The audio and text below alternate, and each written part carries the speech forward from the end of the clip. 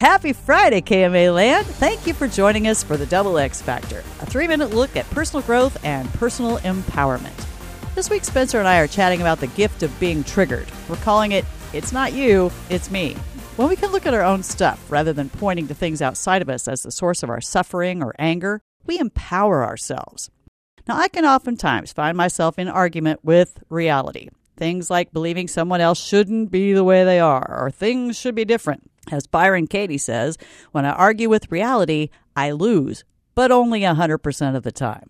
If I can get myself to step back and notice what I'm telling myself about the situation or person when I find myself in some sort of upset, I'm pretty much always thinking they ought to be different than they actually are. Well, guess what? This is the cause of a whole lot of our suffering.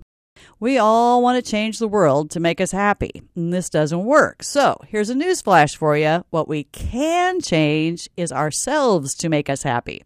Other people are really not the source of our suffering. Our thoughts about those people and things are.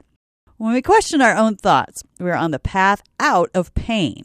Being willing to question our own thoughts is not what we reach for first, usually. Yet, if we can move in that direction, we can shift our whole world.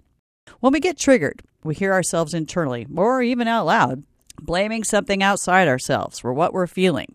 Well, it's time to remember we have responsibility. We have the ability to choose how we respond.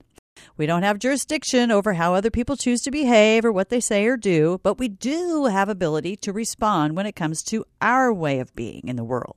Looking within for the root of what the current pain is connecting to that is unhealed within us is responsibility. Life is always serving up people and circumstances to reveal where you are not free. When you have an unhealed place in you that needs some TLC, you're going to feel triggered. If you choose to ignore these opportunities and just go into defensiveness or anger or blame or shame, well, life will just keep serving up opportunities until you look within and tend to your stuff. Accepting reality doesn't mean you like it. It doesn't even mean you tolerate it or perpetuate it. It does mean that you look at your own responses to what is and notice, is there something familiar about the pain that's coming up for you that has probably nothing to do with the current situation. Let me leave you today with one more thought to ponder. Which is more empowering? That person shouldn't have said that to me, or that person said that to me, what can I do now? It's the old thing of we say it here a million times, this being the case, how shall I proceed?